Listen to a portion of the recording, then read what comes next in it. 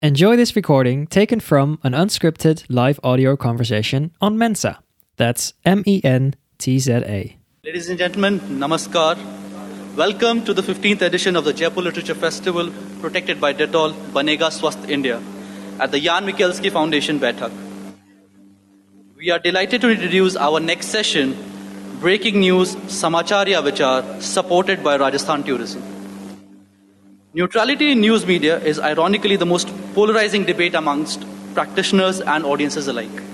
Yet it is still brandished as a testament of credibility, relevance, and modern developments have also proliferated systems of news gatherings and broadcasting. With unprecedented viewership, heightened stakes, and shifting sands and systems, how long can neutrality linger? What is the purpose of contemporary news media? Conveyance alone or compulsion? An illuminating session on the principles of modern reportage, renowned journalists Mukesh, Mathur, Shirish, Khare, and Tasneem Khan will be in this session. May we please welcome on stage Mr. Mukesh Mathur. He is an Indian journalist who currently is the state editor of Dainik Bhaskar, Rajasthan. He started his media journey as a frontline reporter and later served as the editor of Dainik Bhaskar's Indore, Surat, Shimla and Jaipur editions. With his 25 years of association with Dainik Bhaskar Group, he has championed numerous award-winning product initiatives and innovations, and he has played a pivotal role in strengthening the fact-based reporting and journalism. Shirish Khare is a journalist based in Pune who has written extensively about the deprived and suffering communities. While writing for newspapers and magazines, the rural landscape has been a prominent theme in his hundreds of reportings. And we have Tasneem Khan, who is a writer and journalist with a leading newspaper in Rajasthan. Her novel, "Ae Mere Rehnuma," was shortlisted for the Navlekhan Award in the year 2015. Her recent collection of stories, titled Dastan-e-Hazrat, was published in 2019. I hand over to Ms. Tasneem. Thank you. Thank you so much. Thank you so much. Breaking news, समाचार और विचार, इसे लेकर हमारा इस वक्त session है और देश के जो प्रतिष्ठित जर्नलिस्ट, सीनियर जर्नल दोनों हमारे साथ हैं, मुकेश माथुर जी और शिरीष खरे जी। तो ब्रेकिंग न्यूज,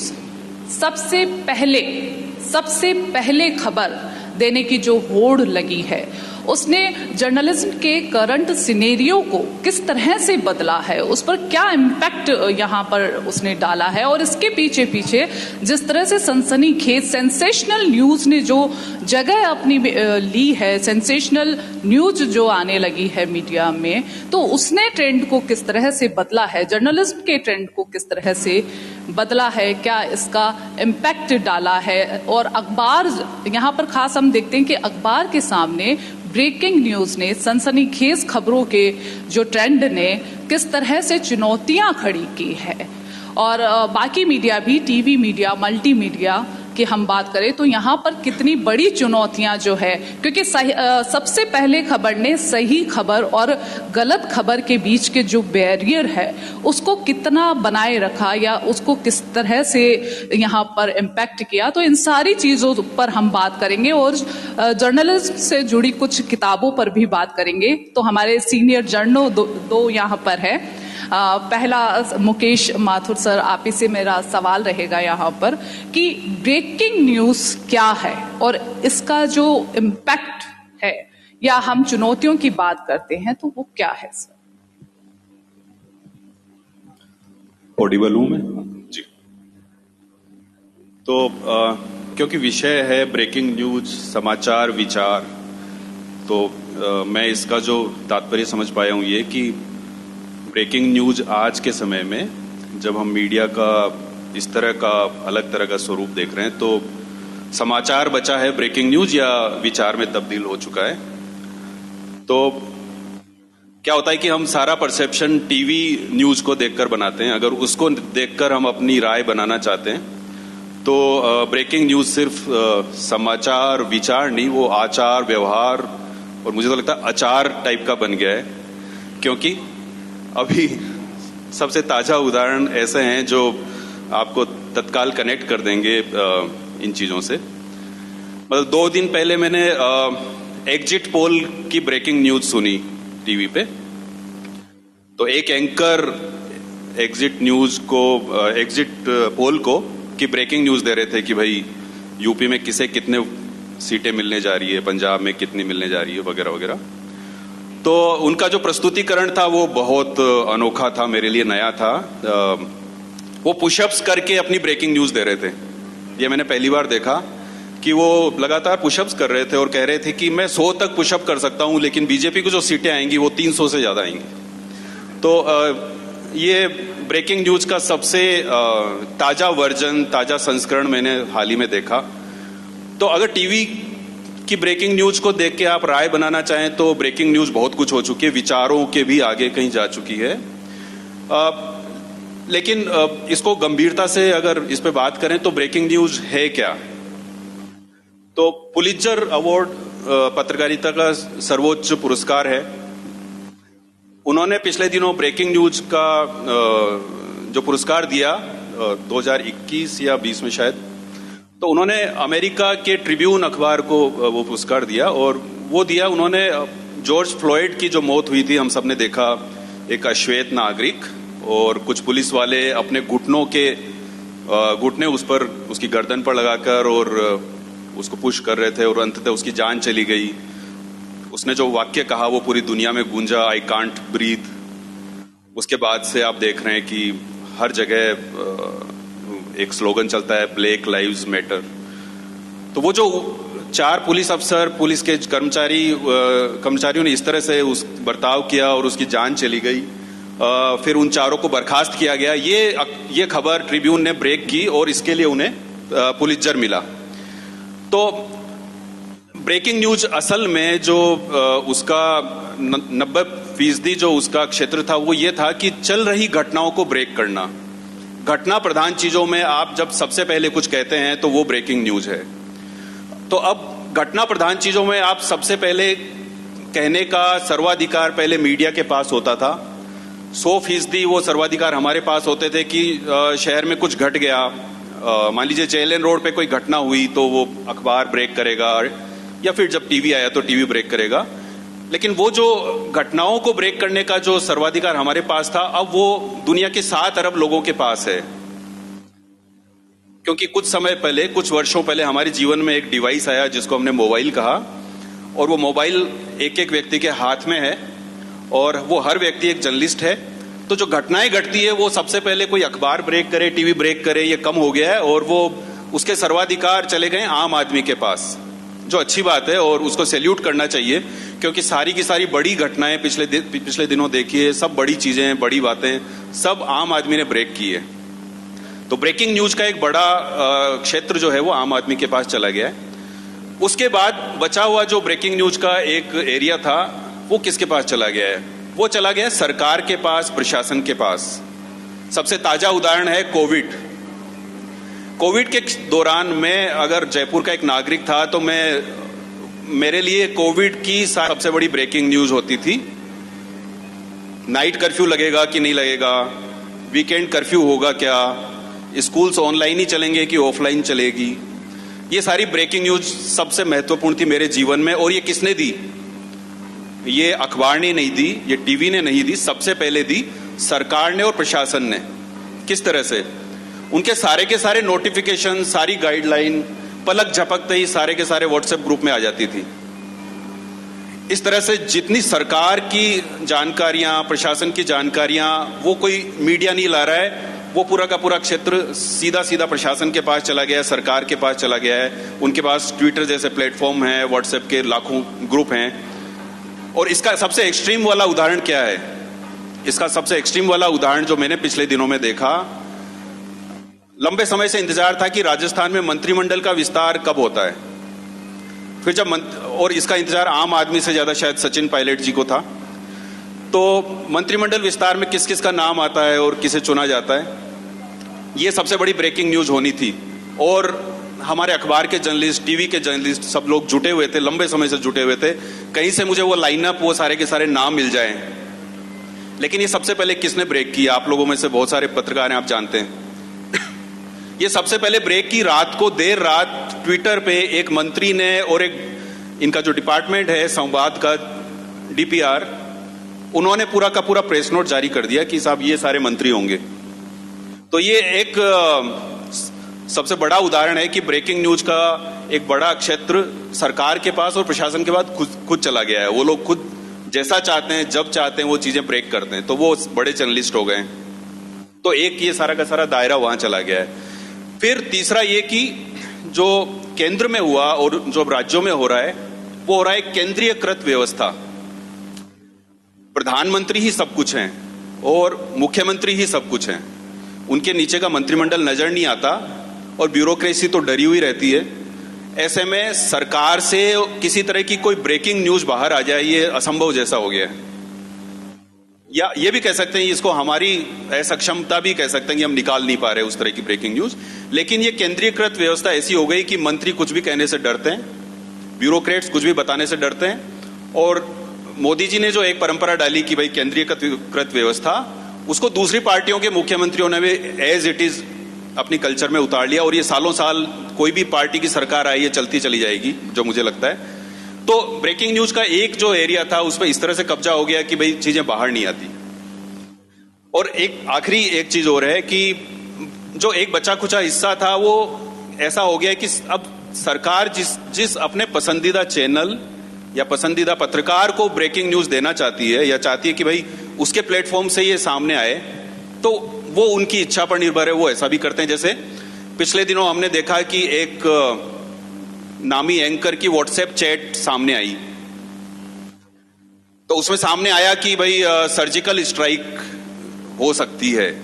मतलब सर्जिकल स्ट्राइक जिसपे काफी डिबेट भी हुई, गर्व भी होना चाहिए, क्योंकि कोई ऐसा सोच नहीं सकता कि आज के दौर में किसी दुश्मन देश में जाकर आप अभियान करें, इस तरह का मिशन करें। रूस कर रहा है वो, लेकिन खलनायक बन गया है। लेकिन हमने जब किया तो मुझे लगता है वो गर्व की बात थी, क्योंकि जिस तरह से आतंकी कैंप वहां चल रहे थे और ये नेवर बिफोर जैसी चीज थी। हालांकि बाद में चीजें सामने आई कि पहले भी हो चुके हैं, बताए नहीं गए, वगैरह वगैरह। लेकिन कुल मिला के उस व्हाट्सएप चैट में कहीं ना कहीं उल्लेख था कि सर्जिकल स्ट्राइक या ऐसा कोई अभियान होने वाला है, और वो एंकर की चैट में था।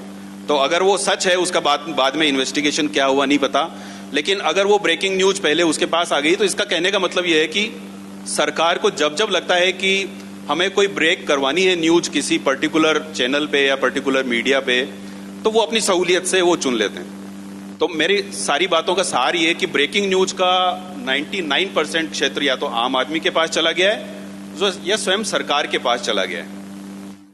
जी, मीडिया के पास जो है वो बहुत अधिकार ब्रेकिंग न्यूज को लेकर यहाँ पर हम नहीं देख रहे। और इसके साथ ही ब्रेकिंग न्यूज में सही और गलत जो है वो यहाँ पर सोचने को मजबूर कर देता है कि क्या सही है क्या गलत है, उन ब्रेकिंग न्यूज पर हम विश्वास करें या न करें। और इसी ट्रेंड की वजह से हम देखते हैं कि कहीं ना कहीं ग्राउंड लेवल की जो रिपोर्टिंग है, ये ग्रास रूट रिपोर्टिंग है। शिरीष जी, आपसे ये रहेगा, क्योंकि आपके पत्रकारिता का एक लंबा अनुभव जो है वो ग्रास रूट रिपोर्टिंग के बीच बीता है। आपने कई राज्यों के जो वंचित तबके हैं उनको आपने सामने लाया है। वो खबरें जो लोग देख नहीं सके, वो खबरें जो सनसनीखेज नहीं बन सकी, वो खबरें आपने यहाँ पर की है। तो ब्रेकिंग न्यूज ने इस ग्रास रूट लेवल के जर्नलिज्म पर, रिपोर्टिंग पर कितना असर डाला है, और आपके क्या अनुभव रहे? हेलो, मेरे जो अनुभव रहे हैं मैं उन्हें साझा करना चाहता हूं। मेरी एक किताब आई है, एक देश 12 दुनिया, हाशिए पर छूटे भारत की तस्वीर। तो इसमें बेसिक जो पहला सवाल ये है वो ये है कि एक देश के भीतर 12 दुनिया किस तरह से है। लेकिन मेरा जो पिछले 1.5 दशक का जो एक्सपीरियंस रहा है उसमें मैं ऐसी ऐसी जगह गया हूँ और ऐसी ऐसी चीजें देखा हूँ, तो मुझे लगता है कि एक देश के भीतर इतनी सारी दुनिया कैसे हैं, और वो दुनिया कहीं ना कहीं अखबार से, कहीं ना कहीं टीवी से छूटी हुई दुनिया है। और उन दुनिया की तस्वीरें जब मैं देखता हूं तो ये होता है कि कोई दुनिया 50 साल पीछे आज भी चल रही है, विकास की विरोधाभास है उनमें। कोई दुनिया 100 साल पीछे चल रही है, कोई दुनिया देश के भीतर 200 साल आगे जाने की बात कर रही है। तो कई तरह की दुनियाएं हैं, लेकिन ये दुनिया क्यों है, ये इतना ज्यादा विरोधाभास, इतनी ज्यादा असमानताएं क्यों हैं? और इन असमानताओं को लेकर जो भी मेरे रिपोर्टिंग के जो एक्सपीरियंस थे वो इसमें मैंने दर्ज करे। कि मैं बस्तर में देखा कि खाट को उल्टा लिटा के और उसको एम्बुलेंस की तरह ले जा रहे हैं, और एक एम्स भी है। तो दोनों पिक्चरों में इतना फर्क कैसे है आजादी के इतने सालों बाद? और इसी को मैंने एक क्रम में रखते हुए अपने आप से भी सवाल किया और इन सारी चीजों को एक्सप्लोर किया। तो हमने तो सुना था कि मतलब जो थे अंग्रेज हमें लूटते थे, उपनिवेशवाद था, साम्राज्यवाद था। लेकिन आज जो स्थितियां ये है, डेवलपमेंट का जो मॉडल है उसमें हमारे ही लोगों को लूट रहे हैं और वो पीछे जा रहे हैं, और कुछ मुट्ठी भर लोग जो है साधन संसाधनों पे कब्जा करके 200 साल आगे की बात कर रहे हैं। तो ये जो है हाशिया जो है, जिसको हम हाशिया कहें, वो जो हाशिया है उसका व्यास जो है बढ़ता ही जा रहा है। एक देश भारत दुनिया के भीतर हाशिया का व्यास तो बढ़ता जा रहा है, लेकिन देश गायब हो रहा है। और ये सवाल लेके मैंने ये सारी चीजों पे रिपोर्ट लिखी।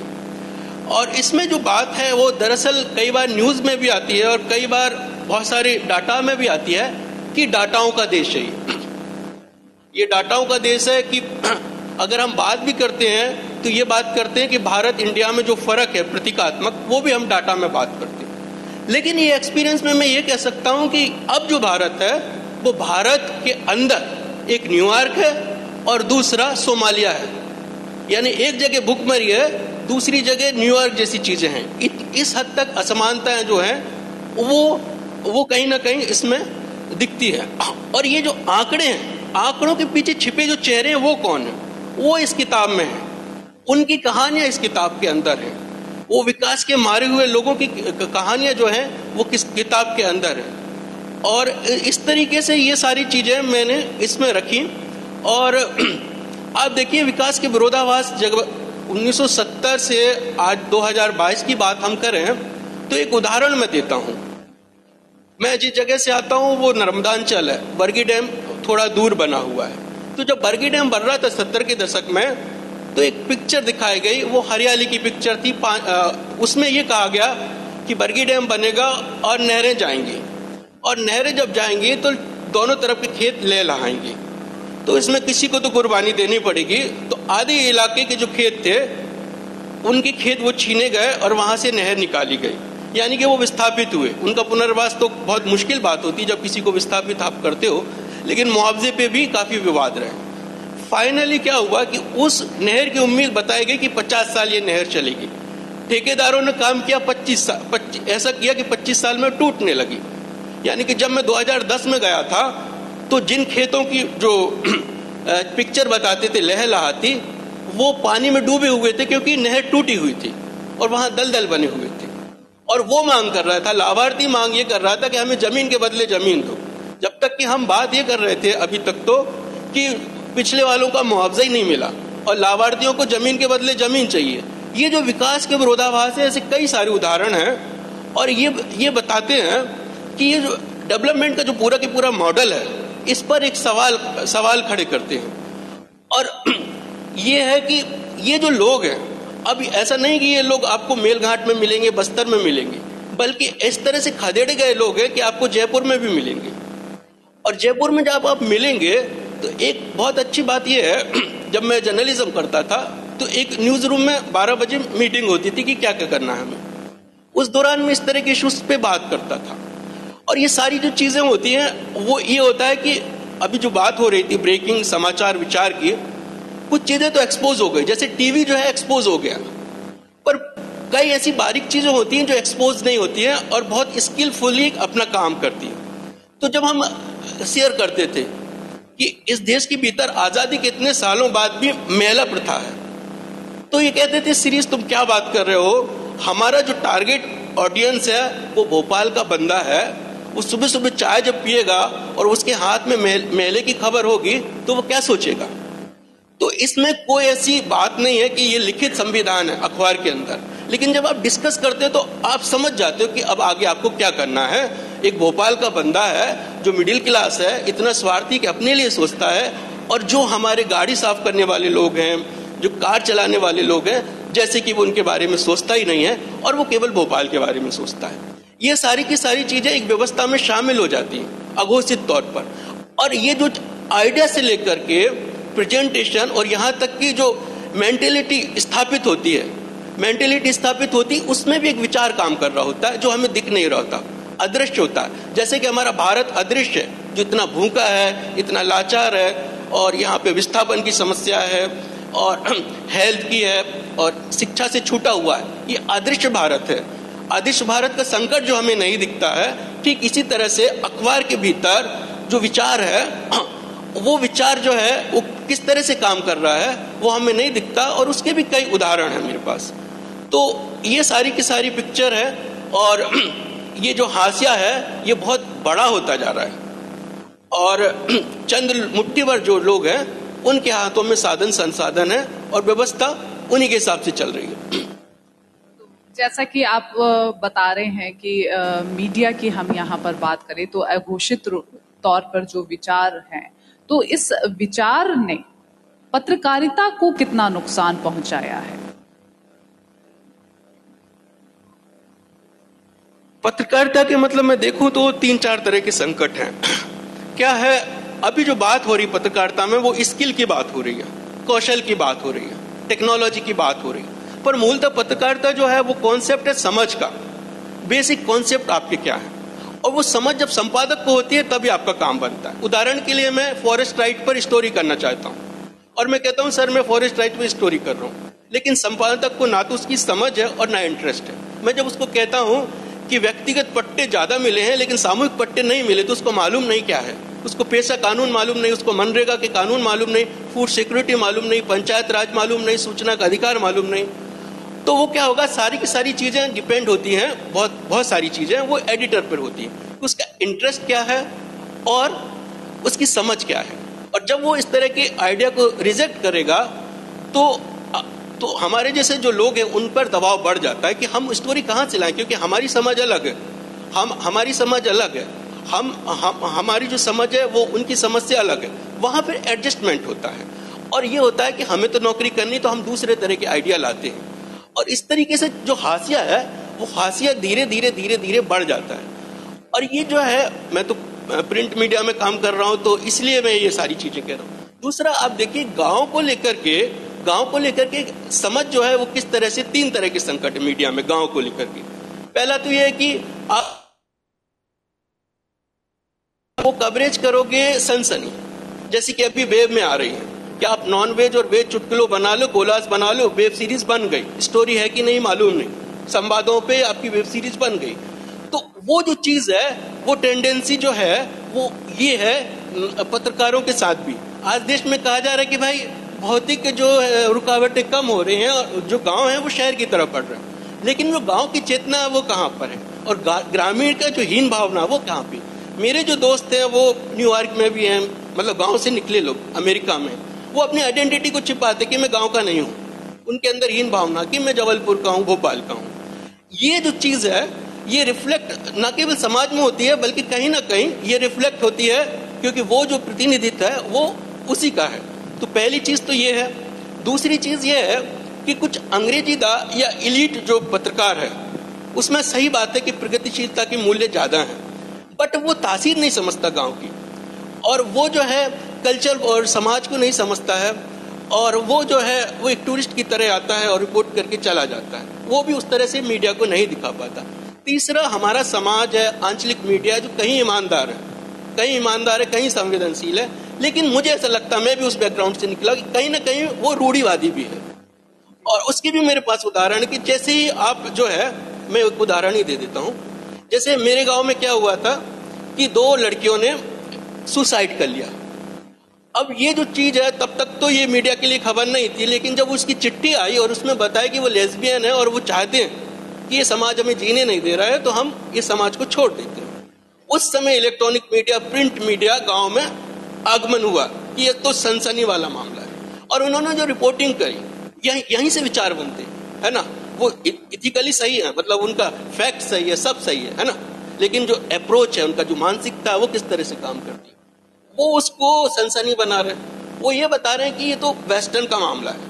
जिनसे पूछा उन्होंने कहा वेस्टर्न कल्चर का मामला, टीवी आई इसकी वजह से हो रहा है। यानी कि जो एक बहुत ही सतही जो होता है वो सारी चीजें, लेकिन इसके भीतर भावनात्मक पक्ष क्या है, इसके भीतर मनोवैज्ञानिक पहलू क्या है, इससे किसी को कोई मतलब नहीं। और फाइनली लड़कियों का पक्ष तो आया ही नहीं, जो आया वो रिपोर्टर का पक्ष आया, और जो मेंटेलिटी बनी समाज में, जो स्थापित हुई अवधारणा, वो भी रिपोर्टर की स्थापना हुई। तो इस तरीके से मैं कह रहा हूं कि गांव में ये जो है इस तरह से चुनौतियां हैं मीडिया के लिए। बिल्कुल बड़ी चुनौतियां हैं मीडिया के लिए। मुकेश माथुर सर, समाचार के विचार पर यहाँ हम बात कर रहे हैं कि किस तरह से विचार जो है वो बदले हैं। जैसे सुपर एक्सक्लूसिव मुझे याद आ रहा है कि एक्सक्लूसिव नहीं, सुपर एक्सक्लूसिव। जैसे रूस और यूक्रेन के बीच युद्ध है तो वो महायुद्ध, तो किस तरह से ये शब्द बदल गए, विचार जो है उन्होंने समाचारों पर किस तरह से असर डाला है। आपके 25 इयर्स आपको हो चुके हैं जर्नलिज्म में, तो जैसे आप आए थे जर्नलिज्म में, वहां से जो समाचार का विचार आपने देखा है उसमें और आज में आप किस तरह से फर्क महसूस करते हैं और किस तरह का सफर रहा आपका? देखिए, क्योंकि आपने यूक्रेन वाले मुद्दे की बात की, तो यूक्रेन के युद्ध को जिस तरह से वीडियो गेम बनाया चैनलों ने, वो तो हम सब देख रहे हैं, और सुपर एक्सक्लूसिव क्या, और जो लिख सकते हैं वो लिख सकते हैं। लेकिन हम शायद उन एक दर्जन आधा दर्जन उन पत्रकारों को नहीं देख रहे जो यूक्रेन में बम गोले बरसाए जा रहे हैं उनके बीच में काम कर रहे हैं। और मेरा कहना है कि टीवी, जिसको हम कोसते रहते हैं, टीवी ने इसमें सबसे अच्छा काम किया है। ग्राउंड रिपोर्टिंग जिसकी हम बात कर रहे हैं, वो वहां जाके उन सारी मुश्किलों के बीच में ग्राउंड रिपोर्टिंग कर रहे हैं। और ट्विटर पे बीच में तो एक मुहिम भी चली कि भाई इन्हें भी वापस बुलाएं, पर जर्नलिज्म का पेशा ऐसा है कि इसमें ये सब नहीं देखा जाता और आपको मौके से रिपोर्ट करना होता है। तो बहुत सारे जर्नलिस्ट ऐसे हैं, टीवी के, अखबारों के, पोर्टल के, जो वहाँ पे क्यू में और उन सारी संवेदनशील जगहों पे काम कर रहे हैं और रिपोर्टिंग कर रहे हैं। तो वो एक पहलू भी है। ऐसा नहीं है कि सिर्फ सनसनी और ये सब, सनसनी एक हिस्सा बन गया है उसका, लेकिन रियल जर्नलिज्म भी हो रहा है। और ये विकृत स्वरूप की बात तो बहुत सारी कर सकते हैं हम, बहुत सारे ऐसे उदाहरण हैं सुपर एक्सक्लूसिव जैसे। लेकिन जो शिरीष जी ने जो बात छेड़ी, वो मुझे लगता है ज्यादा सार्थक दिशा में जा रही है कि इन्होंने गांव पे काफी काम किया है। इनकी किताब है एक देश बारह दुनिया, इन्होंने काफी उस पर स्टडी की है। और ये काफी, जिसको रियल, आप जो ग्राउंड रिपोर्ट की बात कर रहे हैं, इन्होंने असल में ग्राउंड रिपोर्ट की है, एक किताब लिखना और उसके लिए हर पहलू तक जाना। ये सही कह रहे हैं कि अखबार में कई बार आज की खबर आज फाइल करनी होती है तो आप काफी हद तक सतही हो जाते हैं, पर इनको तो डेप्थ में जाना था और इन्होंने किताब लिखी। तो वो जो गांव की खबरें हैं वो ब्रेक हो रही हैं या नहीं है, या जो रियल इश्यूज हैं वो आ रहे हैं या नहीं आ रहे हैं, इन्होंने इस दिशा में शायद संकेत किया। अखबारों को भी और टीवी को भी गांव तक जाना पड़ रहा है, ऐसा नहीं कि वो जा नहीं रहा है। बूंदी में अगर एक दशक तक कोई दलित परिवार में घोड़ी पे नहीं बैठ पाता, कोई दूल्हा बिंदोरी नहीं निकलती, फिर एक महिला कलेक्टर आती है और वो कहती है कि प्रशासन की निगरानी में ये होगा, और फिर होने लग जाता है, तो वो अखबार रिपोर्ट करते हैं या ब्रेक करते हैं। शायद उन्होंने, किसी अखबार ने सबसे पहले इस बात को समझा होगा और उन्होंने ब्रेक किया होगा। या पोखरण, जहाँ पे बच्चियों की संख्या इतनी कम है कि राखी के दिन एक फोटो छपा था अखबार में कि 2 बच्चियां हैं जो खड़ी हैं, छोटी बच्चियां हैं, और सामने 5 साल से लेकर और 95 साल तक के बुजुर्ग तक एक लंबी लाइन लगी है राखी बंधवाने के लिए। क्यों? क्योंकि वहां पे बच्चियों की संख्या इतनी कम है। तो वो स्टोरी ब्रेक हुई है। गांव की बहुत सारी खबरें ब्रेक होती है। गांव के चप्पे चप्पे पे स्ट्रिंगर है, संवाददाता। ऐसा नहीं कि हम शहरों में बैठ के अखबार बनाते हैं, वहां पे हजारों का नेटवर्क है जो ये करता है। लेकिन ये बात सच है जो शिरीष जी कह रहे हैं कि उतनी डेप्थ में जाके और उस तरह से काम नहीं हो पाता। तो ब्रेकिंग न्यूज का वो एक विकृत स्वरूप है कि वो सनसनी है, लेकिन ब्रेकिंग न्यूज की भी जाती है। विकृत स्वरूप देखें तो और भी बहुत सारे उदाहरण है। सबसे बुरा उदाहरण जो मैंने आप इतने सालों में देखा, वो कि ताज पे हमला हुआ था, कसाब और वो 3-4 आतंकी वहां हमला कर रहे थे और आप वहां टीवी से लाइव दिखाकर ब्रेक कर रहे थे। वो उससे बुरी ब्रेकिंग न्यूज नहीं हो सकती कि भाई वो सीमा पार देख रहे थे और उसके हिसाब से वो अपनी स्ट्रेटजी बना रहे थे। या वो कारगिल में जब आप आप जाके लाइव कर रहे हैं और वहाँ पे आप ब्रेकिंग के चक्कर में आप पे हमला हो जाता है सामने से, वो इसका विकृत स्वरूप है। तो बहुत सारे ऐसे भी हैं, लेकिन ब्रेकिंग के अच्छे उदाहरण भी बहुत सारे हैं। जैसे कि चाइना में उइगर मुसलमानों पे जो जिस तरह का अत्याचार होता है, वो एक महिला जर्नलिस्ट ने उसको ब्रेक किया और वो सैटेलाइट की तस्वीरों से उसने उसको ब्रेक किया। ऐसे बहुत सारे अच्छे उदाहरण हैं। तो ब्रेकिंग न्यूज अभी भी होती है। सबसे बड़ा ताजा उदाहरण ये है, कोविड के दौरान मौतें हुई और हर सरकार ने, राजस्थान सरकार से लेके केंद्र सरकार तक, हर सरकार ने मौतों का सच सामने नहीं आ सके इसके लिए भरसक प्रयास किए। और वो अखबार थे, सबसे पहले अखबार थे जिन्होंने गांव के चप्पे चप्पे तक, गांव कस्बे में जाकर एक एक कब्रिस्तान, एक एक शमशान घाट से के रजिस्टर जांच कर सारे आंकड़े लाकर बताया कि आप जो मौतें बता रहे हैं उससे 10 गुना 20 गुना ज्यादा मौतें हो चुकी हैं। वो सबसे बड़ा उदाहरण है। स्मृति ईरानी ने अभी बोला कि भाई पूरे देश में, मतलब कोविड की दूसरी लहर के आसपास, कि देश में 500 बच्चे ही हैं 500 बच्चे हैं जो अनाथ हुए कोविड के दौरान। तो राजस्थान में एक रिपोर्ट हुई कि भाई 490 के आसपास तो राजस्थान में हो चुके हैं, उनके सरकार के डेटा के हिसाब से। वास्तव में तो पता नहीं कहां जा रहा था फिगर। तो ये सब चीजें ब्रेक हो रही हैं। ऐसा नहीं कि, तो मैं शुरू में जो मैंने बात कही कि टीवी को देखकर परसेप्शन बना रहे हैं, तो ब्रेकिंग न्यूज विचार हो गया, अचार हो गया, पर ब्रेकिंग न्यूज अभी भी एग्जिस्ट करता है, मुझे जो लगता है। लेकिन अगर हम बात करें वंचित तबकों की, मुकेश सर, वंचित तबकों की, हाशिए पर जो सर ने बताया, शिरीष जी ने जो बताया, हाशिए पर जो लोग रह रहे हैं, तो उनके लिए क्या स्ट्रिंगर्स वगैरह, उनको जो खबरें मिलती है सिर्फ वही ला रहे हैं, या अपने लेवल पर भी आज ऐसी रिपोर्टिंग हो रही है खुद के लेवल पे कि वो जाकर खोजी पत्रकारिता की जो हम बात करें कि वो खोज कर गांव-गांव से, या जहां पर भी कोई आखिरी हम व्यक्ति की बात करें, आखिरी वंचित व्यक्ति की बात करें, तो क्या ऐसी खबरें भी अखबार में अपनी जगह, बड़ी जगह जो पहले थी वैसी ही अभी भी बना पा रही हैं? मुझे तो लगता है कि अभी भी ये सारा काम हो रहा है। अभी भी, जैसे मैंने बूंदी का उदाहरण दिया, तो इस तरह की बहुत सारी खबरें अभी भी आप रोजमर्रा के अखबारों में, टीवी में देखेंगे तो आ ही रही है। वंचित वर्ग की है, सभी तरह की है, खबरें तो अभी भी आ रही हैं। शिरीष सर, एक रिस्क होता है, जर्नलिज्म एक बड़ा रिस्क की तरह हम देखते हैं। जैसे कि अभी यूक्रेन मुद्दे पर हमारी बातचीत चल रही है, तो किस तरह से रिस्क लेकर वहां पर रिपोर्टर खड़े हैं, तो वो हम देख पा रहे हैं। लेकिन एक दूसरा जो रिस्क है वो है इमोशनल रिस्क। जिस तरह से हम ग्राउंड रिपोर्ट करते हैं, ग्रास रूट लेवल की रिपोर्टिंग करते हैं, तो इमोशनल रिस्क मुझे लगता है कि कहीं ना कहीं आपने झेला है। जैसा कि हमने आपका एक देश बाहर दुनिया में, जैसी मैंने रिपोर्ट्स पढ़ी हैं, उन पर जो आपने कहानियां लिखी हैं वो पढ़ी हैं, तो इमोशनल रिस्क जो है वो क्या है, और क्या आपने इसको झेला है? देखिए, मोटे तौर पर जब पत्रकारों के चैलेंज की बात करी जाती है तो एक्सट्रीम ये होता है कि पत्रकार मर सकता है कि नहीं, उसकी हत्या की जा सकती है कि नहीं। लेकिन मेरा जो एक्सपीरियंस रहा है वो ये रहा है कि आप अगर बहुत इमोशनल हैं, बहुत संवेदनशील हैं, तो पहला जो चैलेंज है वो आपके लिए ये है कि मैं रिपोर्टिंग करूं कि ना करूं।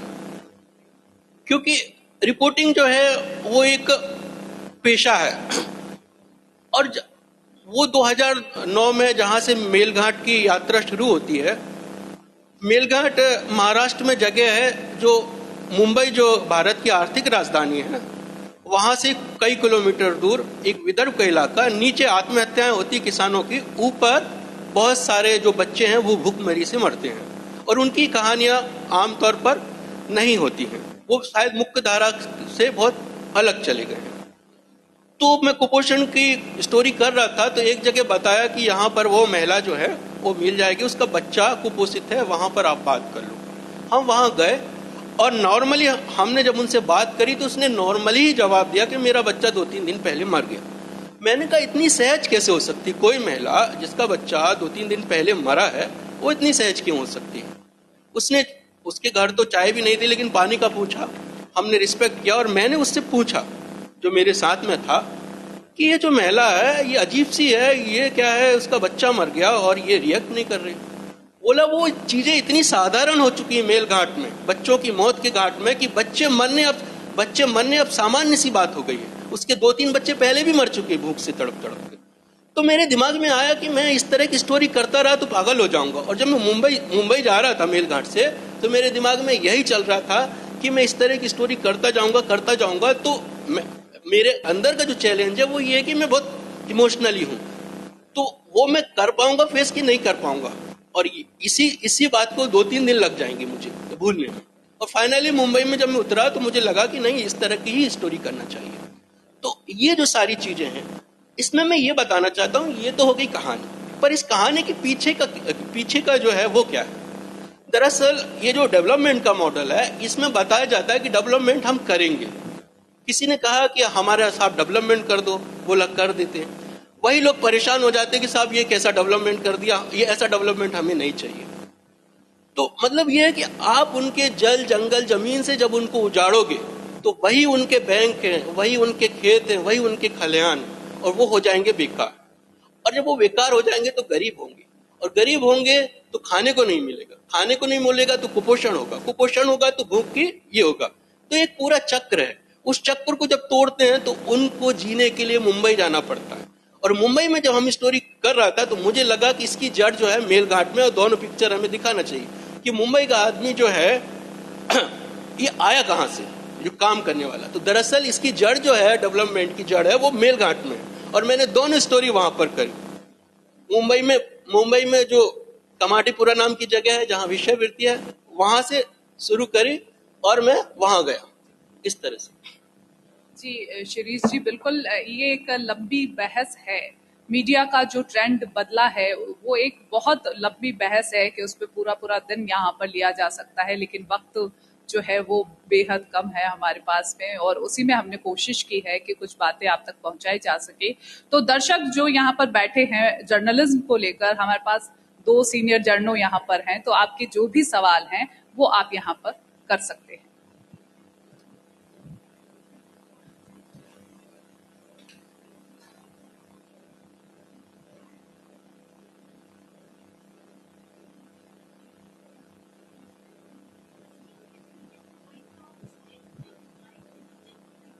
Okay. One of them.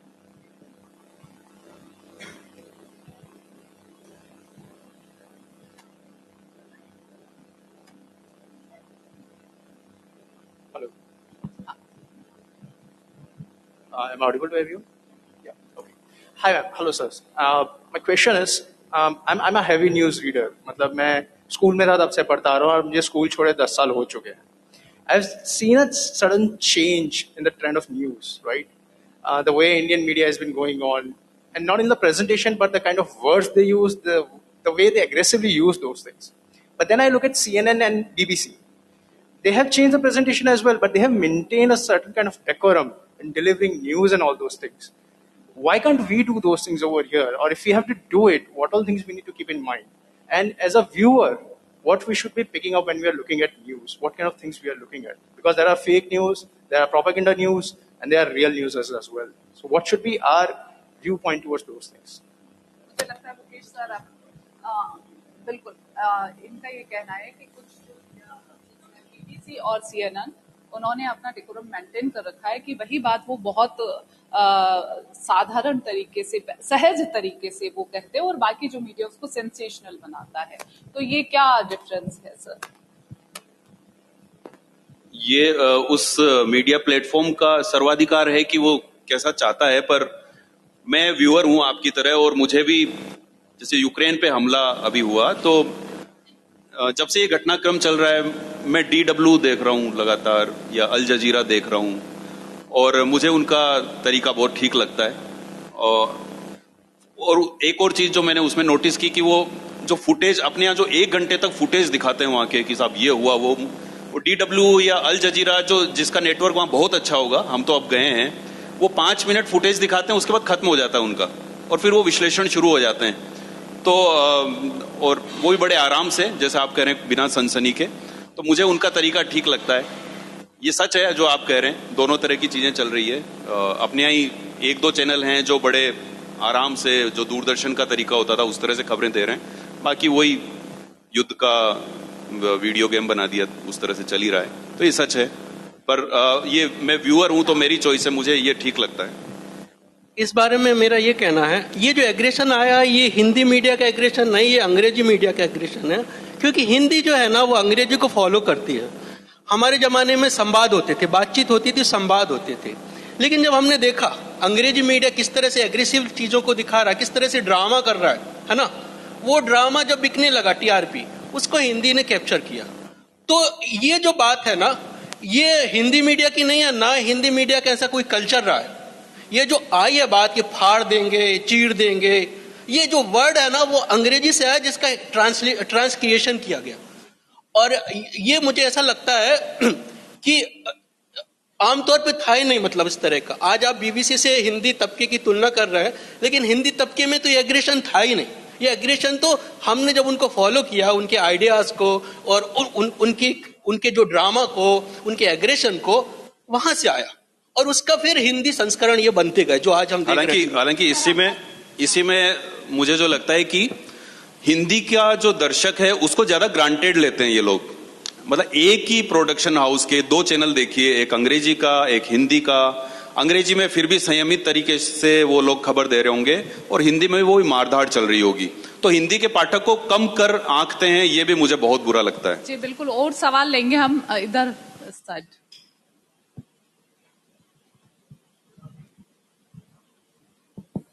Good afternoon to the panel. मेरा सवाल एक एंड कंज्यूमर के पर्सपेक्टिव से है, और I use the term consumer किससे? एंड कंज्यूमर के पर्सपेक्टिव से, and I am using the term consumer क्योंकि ये सब कंटेंट बन चुका है। तो मेरे ऑब्जर्वेशन में जो मीडिया हाउसेज हैं वो अभी एक साइड उनको बोल दिया जाता है कि ये सिनिक्स हैं, दूसरी साइड उनको बोल दिया जाता है कि ये जिंगोइस्ट्स हैं या जीनोफोबिया में इन्वॉल्व हो रहे हैं। तो फ्रॉम एन एंड कंज्यूमर क्या मैं होप कर सकता हूं कि ये चीज न्यूट्रलिटी की तरफ बढ़ेगी? और अगर बढ़ेगी तो उसमें जो सेंट्रल एग्जीक्यूटिव गवर्नमेंट है उसका चेंज का कितना बड़ा हाथ होगा? ये इस बात पे बात करें कि क्या एज ए कंज्यूमर ये इस बात को कर सकते हैं, क्लेम कर सकते हैं कि वो मॉरलिटी को लेकर ही खबरें दें? सर देखिए, मुझे जो लग रहा है प्रिंट मीडिया में 2 जिम्मेदारी उसकी। पहली जिम्मेदारी तो ये है कि समाज को रिफ्लेक्ट करे। उसको ये नहीं है कि मतलब जैसे विज्ञापनों जो आते हैं शादी के, तो उसमें विज्ञापन किस तरह के आते हैं कि मुझे अक्षय कुमार जैसा दामाद चाहिए, है ना। नैतिकता में प्रेमचंद की बात करता है, जब लड़की की ब्याह की बात आती है तो वो अक्षय कुमार जैसा सरकारी नौकरी चाहिए, ये चाहिए, वो चाहिए। वो चीज मुझे लगता है काला चाहिए, गोरा चाहिए, वो चीज रोकना नहीं चाहिए। वो चीज विज्ञापन में आना चाहिए, और वो इसलिए आना चाहिए कि उसका विश्लेषण भी तो हो कि समाज में चल क्या रहा है। आप उस चीजों को समझो तो उसका समाजशास्त्रीय विश्लेषण ही मालूम नहीं चलेगा कि समाज में आदमी सोचता क्या है। तो मेरी पहली बात तो ये है कि जो विज्ञापन वगैरह है उनको ज्यों का त्यों जो समाज आ रहा है ना, उसको ज्यों का त्यों वो चलना चाहिए। लेकिन यहाँ पे दूसरी चीज एडिटोरियल है। एडिटोरियल में प्रगतिशीलता के मूल्य होना चाहिए, आपकी रिपोर्टिंग में प्रगतिशीलता के मूल्य होना चाहिए, वैज्ञानिक चेतना होना चाहिए, और बाकी सारी चीजों में जो जिसमें कि जिम्मेदार है, मतलब जर्नलिस्ट और जर्नलिज्म दोनों जिम्मेदार है, वहां पर काम होना चाहिए। और वही मैं बार बार ये कह रहा हूं कि एक तो सोशल साइंस पढ़ना चाहिए। मुझे ऐसा लगता है एक जर्नलिस्ट को सोशल साइंस पढ़ना चाहिए बेसिक कॉन्सेप्ट समझने के लिए। दूसरा, भारत के संविधान के 4 मूल्य जो हैं, स्वतंत्रता, समानता, न्याय और बंधुत्व, वो आना चाहिए। टेक्निकली कितना भी स्ट्रांग हो जाए, पर वो जब रिपोर्टिंग करेगा तो वो जिम्मेदारी उसके अंदर होनी चाहिए, क्योंकि नैतिकता भी कई किस्म की होती है। हम वो उसको लेके डिबेट हो जाएगा, इसलिए हम संवैधानिक नैतिकता की। जी सर।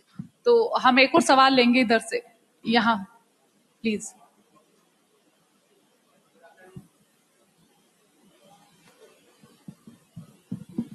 Good afternoon sir. मेरा आपसे ये सवाल है कि जैसे आज पूरी मीडिया, मतलब ऐसा नहीं कहूंगा मैं, लेकिन पूरी मीडिया अधिकतर दिख चुकी है कि कोई रूलिंग पार्टी को सपोर्ट कर रहा है तो कोई अपोजिशन पार्टी को सपोर्ट कर रहा है। तो हम किस चीज के ऊपर बिलीव करें कि ये चीज सही है या ये चीज गलत है? तो हमको किस बारे में, इस चीज के बारे में जानना चाहिए कि किस तरह से बिलीव करें हम उस चीज के अंदर कि क्या न्यूज चल रही है अभी।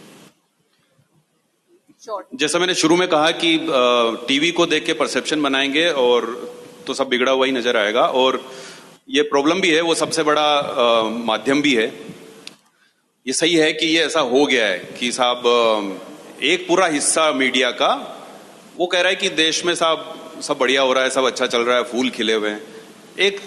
एक तबका वो है या एक वो है जो, मैंने एक एंकर का एक फोटो देखा, आपको बताता हूँ, जो हमेशा मोदी सरकार और इस सब के खिलाफ और ये वो, तो कचरे का एक बड़ा सा ढेर था और वो बिल्कुल एक पोज बना के फोटो देख रहे थे। मेरे को शाहरुख खान की याद आ गई जो जिस तरह से पोज बनाते हैं, तो उस तरह का एक फोटो उन्होंने डाला और इशारों में कहना ये चाह रहे हैं कि कचरा हो रखा है पूरा देश का। और दूसरा एक पूरा का पूरा एक तबका है जिसके हिसाब से फूल ही फूल खिले हैं, सब बहुत अच्छा ही अच्छा हो रहा है।